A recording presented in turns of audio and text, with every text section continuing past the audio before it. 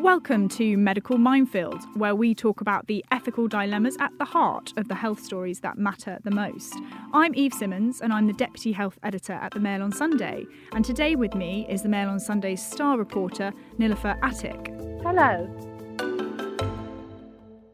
Now, Nilofer is joining me today to discuss a strange vaccine-related situation that she finds herself in currently, but we will get to that in a minute. As always, if you have a topic that you'd like us to cover on Medical Minefield, please do get in touch with us on Twitter using the hashtag Medical Minefield.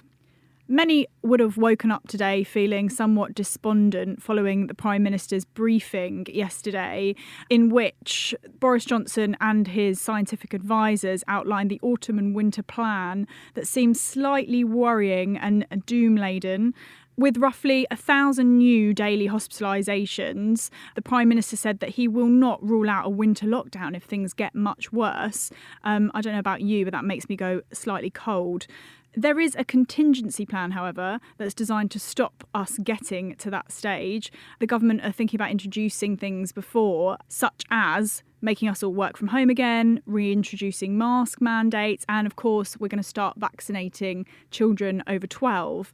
But to me, it seems like the government are slightly directing their attention at the wrong group of people.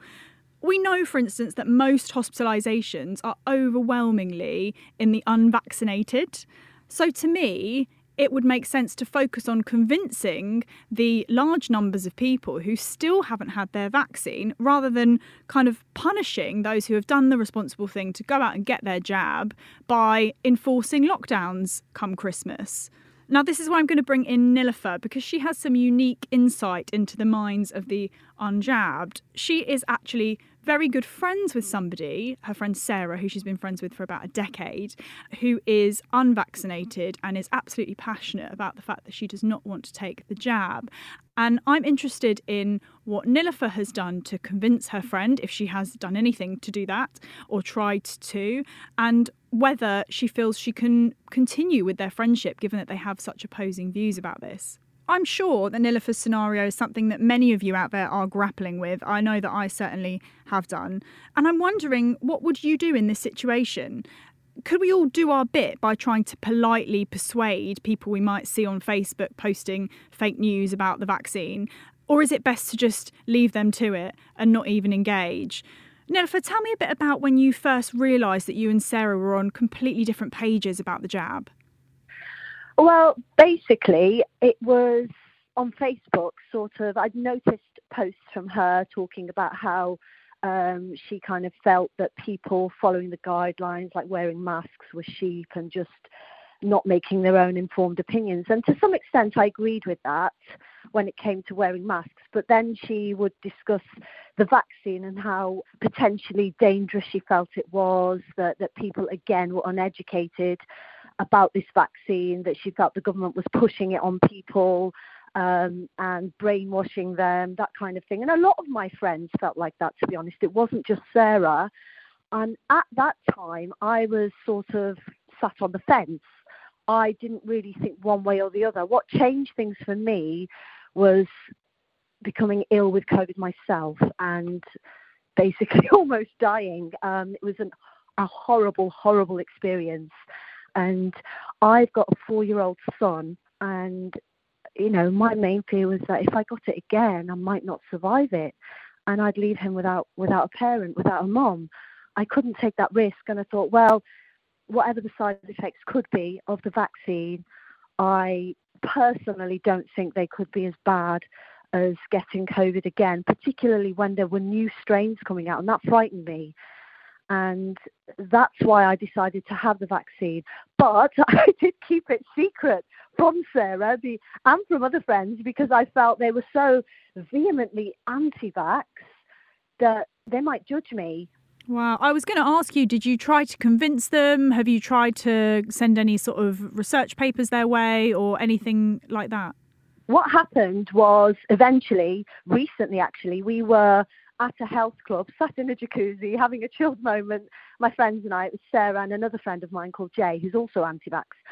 And the subject came up again about the vaccine and how opposed they were to it and why, and how they felt it wasn't fair. for the government to basically force people into having it, and people should be able to make their own choices. And they're both they're not being forced. Can I just interject? They're not being forced to have the vaccine. Well, they some anti-vaxxers feel like Sarah feel they're being forced by being brainwashed. They're being kind of coerced into having it. For example, through the potential introduction of vaccine passports.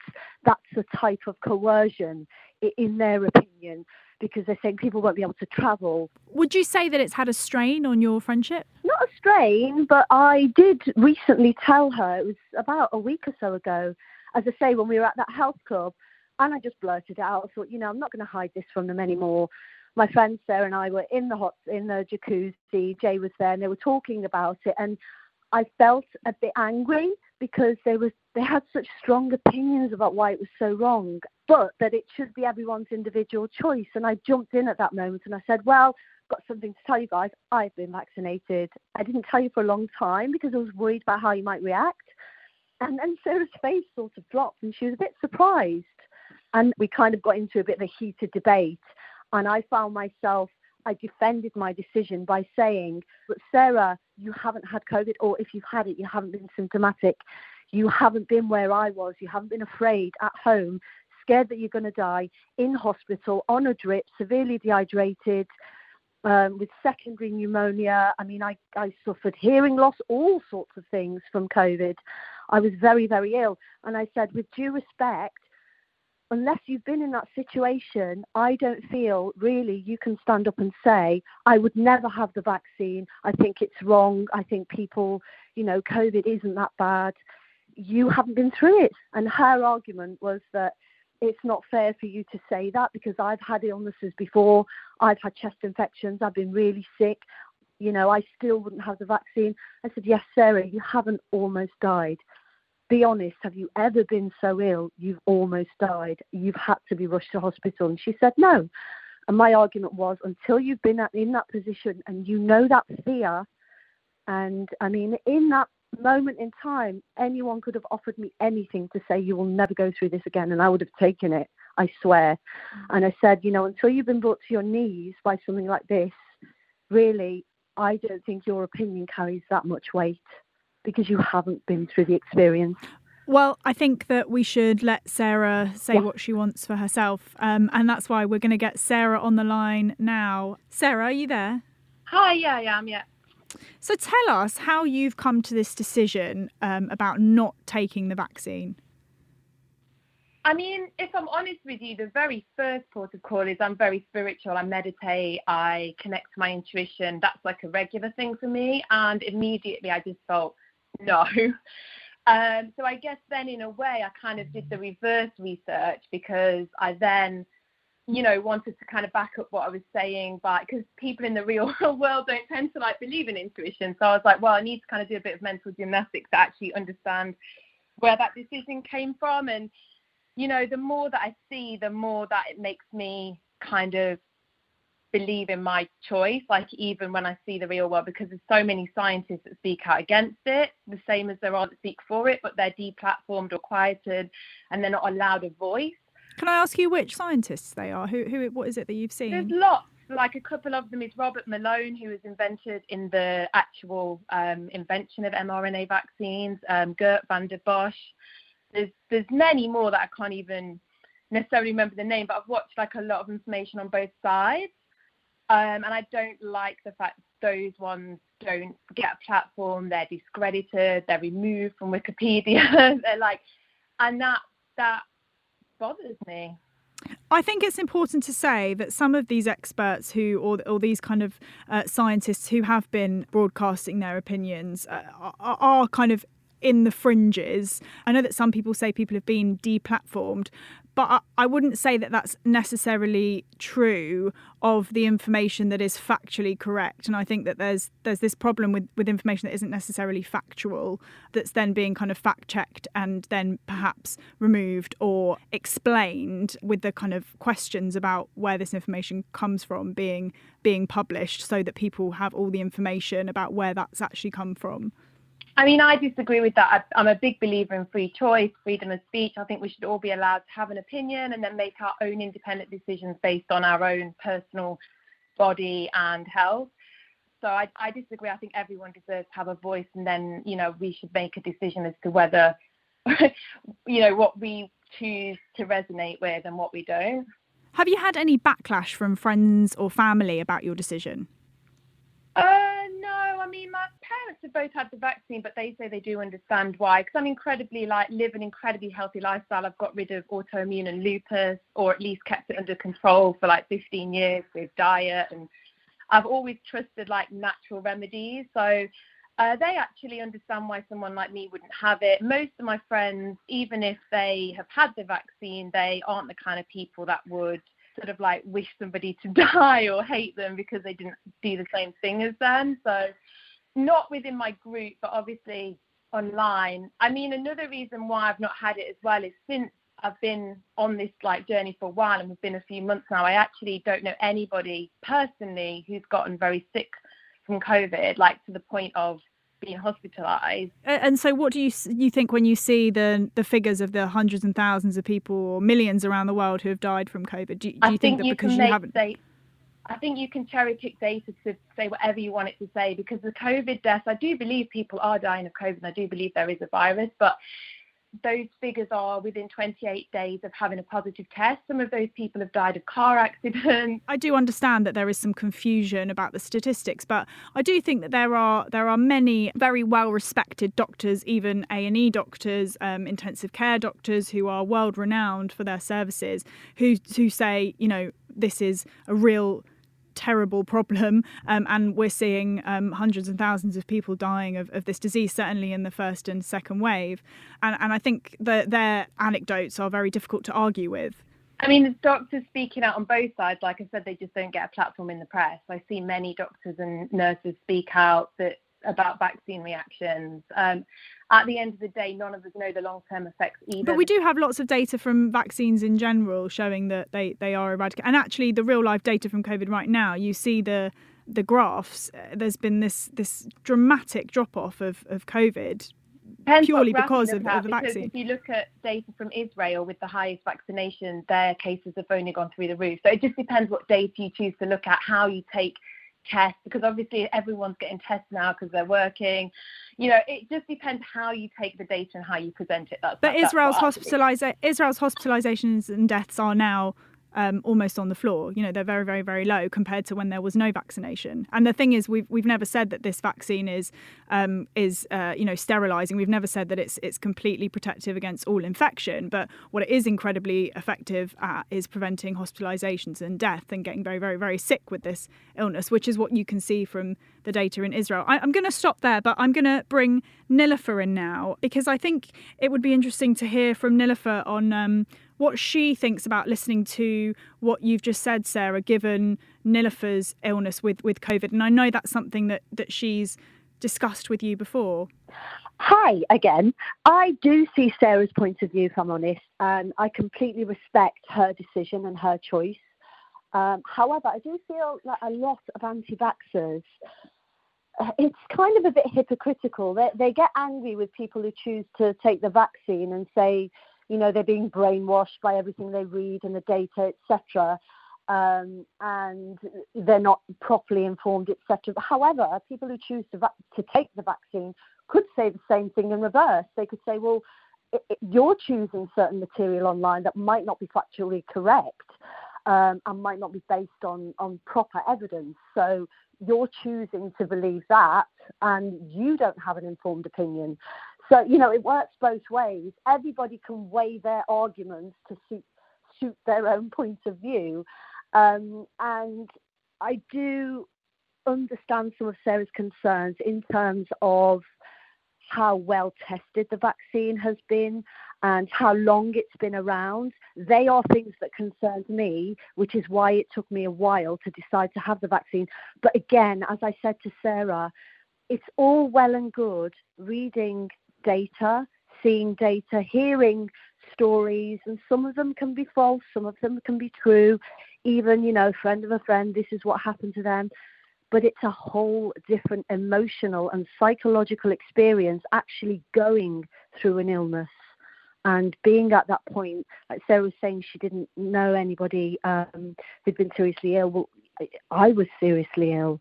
I was in hospital. I was at the point one day when I thought, I'm not going to survive this. And I've never, no illness. I've had swine flu when that was around, and that was pretty bad. I've never had an illness like this, and I'm not saying it to frighten people, because some people don't get symptoms, and some people's symptoms aren't that bad. Sarah, can I just bring you in? What do you think about Niloufer saying that you said you didn't know anyone who'd got very sick from COVID, and she has been very sick? What do you think about that? Well, I kind of meant to. I mean, Nil's probably the most sick person I meant that I know. I guess, if I'm completely honest with you, like at the time, Nil didn't tell us that she was that poorly, and I actually saw her writing on Facebook every day, so I kind of didn't realise how sick she was. It was only 3 days ago that she told me that she was that sick from it. I mean, if I'd have known that Nils was as sick as she was, I obviously would have helped more. I genuinely didn't know. I only literally found out a few days ago when we were at the gym together, so I can't really comment on on the experience. Did it make you think twice about your choice at all when you heard the other day about how sick Niloufer was? Did that make you kind of think, No, I mean, I felt sorry for my friend. I don't want anyone to be sick. You see, I'm not one of those people that want someone to die because they didn't have. I think there's people out there that genuinely want someone to die who didn't have to make the same choice as them. I want everyone to be well.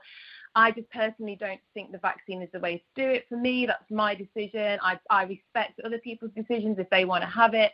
It didn't make me think twice, but I do feel that at that time Niloufer got sick, she was going through like a really bad breakup. She was very emotionally low, and I think, in the past, that's when I've got really sick from things, and I really hope, I want to support her with that, because I think the more happy and healthy we can be in our lives, the less chance we've got of getting sick of anything. I think she was in a vulnerable place and sadly got poorly, and I do feel bad. I obviously feel sad for anybody that gets sick. I just don't personally think the vaccine, it didn't change my mind on the vaccine, no. How did you feel when Niloufer told you that she had had the vaccine? Did you feel betrayed at all? No.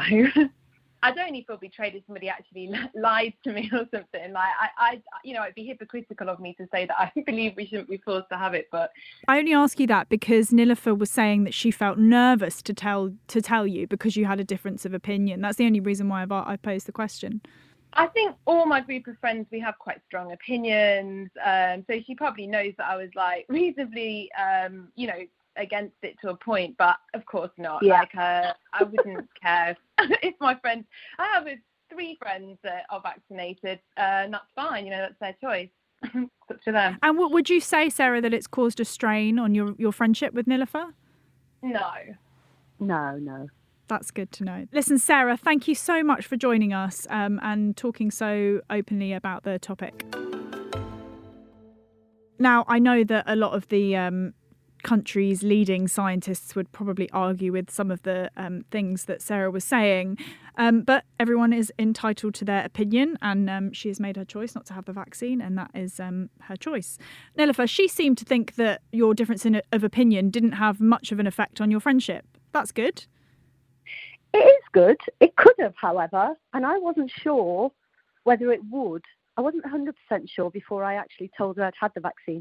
Sarah, as I say, is not a judgmental person, but I did worry that she'd feel disappointed in me, and maybe it would change her opinion of me because, I've always been a bit of a health freak, etc. Why does having the vaccine make you not a health freak? That's what maybe I'm just not getting something, but surely getting a life-saving vaccine, it means that you're interested in your health. You're doing the best for your health. By health freak, I kind of mean a person who has a more holistic approach to looking after their health rather than looking to Western medicine. People like that tend to use natural supplements to boost their immunity. They tend to turn to diet, exercise, things like meditation, and Sarah is of that mindset. She has a more holistic, natural approach to looking after her health and well-being. Well, now I think we should talk to a professional who will be able to advise us on how we should be talking to people who perhaps have anti-vax views and whether we can be friends with them. On the line now is another Niloufar, this time Dr. Niloufar Ahmed, a psychologist and lecturer in social sciences at Bristol University. Dr. Ahmed, thanks so much for joining us. Can pro-vaccine and anti-vax people ever be friends? Absolutely they can. It's about finding the commonality, because there is so much more between our friendships than just these stances. And if somebody comes to you who has anti-vax views and you're very passionate about vaccines and you've had every vaccine going and you think they're brilliant, would you advise trying to convince the other person to change their mind, or would you just forget about the subject and try and put it under a rock and never go there? I think there's a middle ground there. I think that as people who have had every vaccine going, if you're one of those people, then try and put yourself in the other person's shoes. Would you be easily convinced that all vaccinations are terrible and to change your stance? Probably not. We tend to be quite fixed on our ideas and our beliefs. So we're not likely to change our beliefs readily. So it's very unlikely that someone else will be willing to change their beliefs as readily too. But you could argue that given the situation that we're in, being anti-vax or choosing not to have the vaccine has really kind of widespread consequences for other individuals and society as a whole.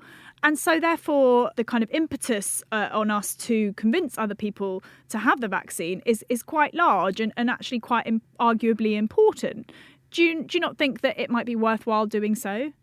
It's really worthwhile having those discussions, but it's important not to come at those discussions armed with facts and with a blame and judgment attitude, because we know from psychology and you'll know from all of your relationships that the facts don't matter when somebody is very emotionally vested. We use two very different parts of our brain. We use the logic part of our brain and the emotional part of our brain. And if somebody's fears are centered around the emotions and about fear, and I don't know what this vaccine will do. And if you look at the myths surrounding vaccinations, they range from it being developed too quickly to it causing infertility. Understanding what's at the root of the anti-vaxxers' fear, that's where we need to tackle those conversations and start them. And then that's where we can try and assuage and persuade them that maybe those concerns aren't rooted in fact, and how can we get you to try and explore different ideas, and what does the information say about your particular concern? Because all of our anti-vaxxers are not the same. You know, it's very easy to think that everyone is this one block of having these attitudes that are all the same, but actually people's resistance comes from very different places. I know there's some researchers that say is somewhere in the realm of about 5 to 10% of people who are vaccine hesitant are very, very kind of passionate about their views, and you cannot change their mind. There's no budging for them. How do you tell when you have somebody who is of that ilk and when you have someone who can be persuaded and is kind of on the fence? That's through communication. That's all it comes down to, is to understanding if there is a logical argument there. Why have they come to this? And using our active listening skills is what we say, is that listen openly. As much as you are armed with all of the facts and you really want to share all of the positive aspects of vaccination, understand where they're coming from, listen to their position, and it will very quickly then become apparent if this is somebody who is absolutely fixed and will not change. Or how? What are the signs that you're looking for if somebody is absolutely fixed and will not change? They will have their own facts that they come with, and they will reject other facts that you put to them. So it might be that somebody says, well, I've read about the vaccination and I don't think it's safe because I have seen X, Y, Z on the internet, and that's absolutely the truth. And then when you try and present an alternative position or share your view of the facts, they're dismissed entirely. So there isn't that active listening. So if you are open to listen and to hear what they say, and they reject anything that you say and say, no, that's nonsense, and get very defensive, that's probably not a fight that you're going to win. That's not a conversation that will happen where there's to and fro. You share your information, they share theirs, and you listen to each other. If somebody is constantly closing you down, then that's not going to be a conversation where you can make any inroad. And is there anything that we absolutely should not say that's going to push them in the other direction? don't judge and don't blame. There are so many reasons that people might have hesitancy about it. And it might be that somebody has received the message from someone that they trust. And so what we're doing then is we're telling them essentially that the person who's given you that message is wrong. We're casting aspersions on that relationship. When we talk out of our sense of emotions, what we do is we tend to, when we're working through fear, it affects our perceptions, and we end up focusing on other things and other differences, and things that are factually based become laden with values and judgments. So don't judge, don't blame, just try and understand. I think that's great advice. Thank you so much, Dr. Ahmed. Hi, sorry to interrupt your listening, but there's another great podcast from the Mail on Sunday you might want to try. Liz Jones's Diary, the podcast, offering a weekly look into the life of Britain's most unfiltered columnist. That's me. Find us at mailplus.co.uk.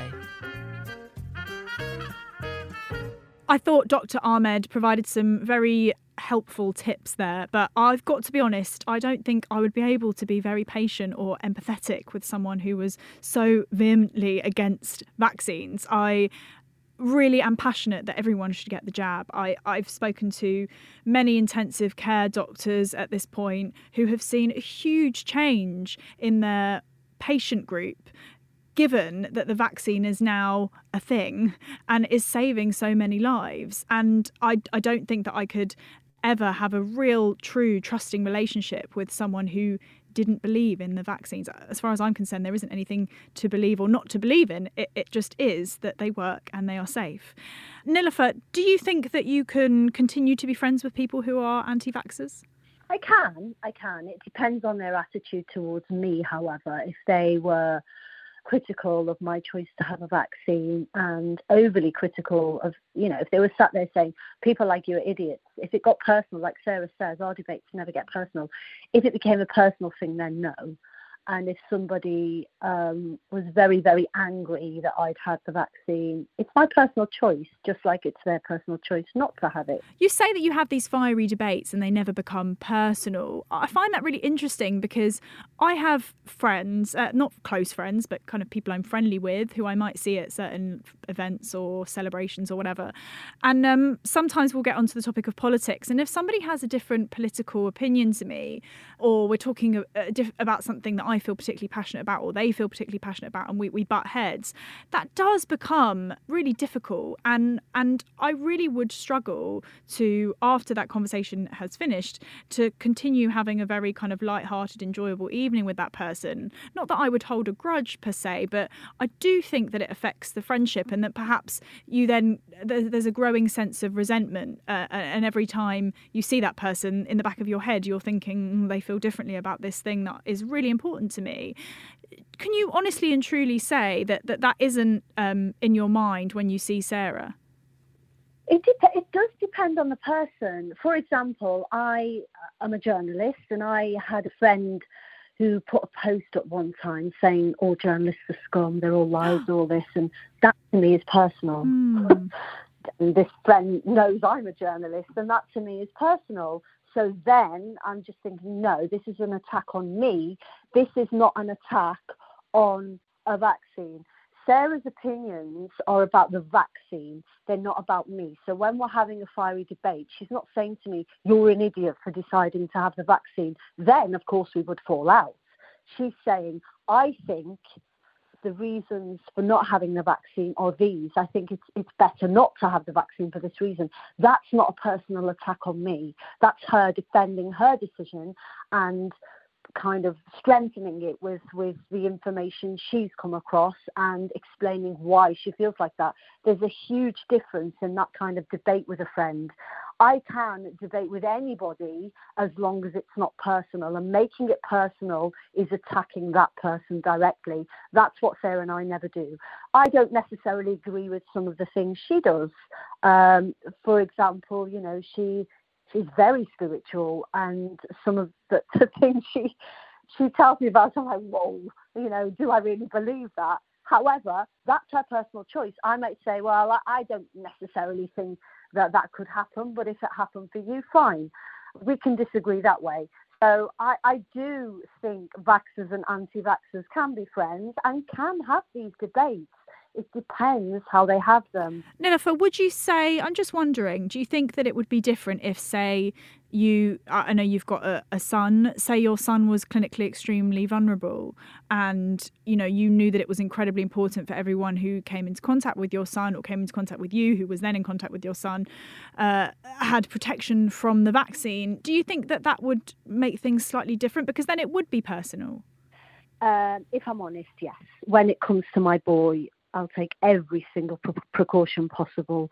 So yes, if he was vulnerable in any way, I wouldn't be around anybody who hadn't been vaccinated. And to be honest, I would be going around still wearing masks, still washing my hands several times a minute. I probably wouldn't be going out a lot. But when it comes to protecting my son's welfare, my son's life, it's a whole other ball game. It's interesting because even though, thankfully, your son isn't in that category, there are a lot of people's children who are.